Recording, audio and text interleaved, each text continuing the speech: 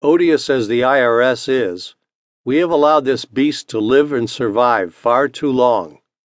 When you create an unaccountable, bloated bureaucracy, their benefactors are the sorts of people who show up to run it. They and their ilk are not unique to history, nor are they helpful in solving the problem. So again, which should we choose, a fair tax or a flat tax? The answer is, whichever one can gain traction.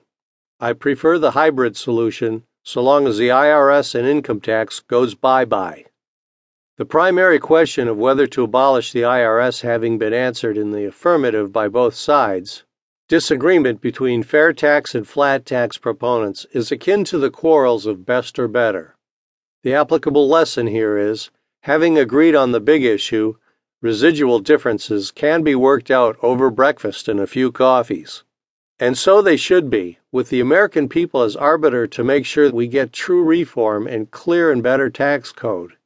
Politics being the art of the possible, if there is an appetite in the land for a fair tax and political leadership able to make it happen, flat tax folks should sign on, perhaps keeping personal lists of "I told you so" recipients in case the system falters. Likewise, if the flat tax finds a market and effective champions, fair taxers should offer support. Better yet, the combination of their two efforts would produce an awesome new hybrid and I believe a highly effective new flat fair tax code.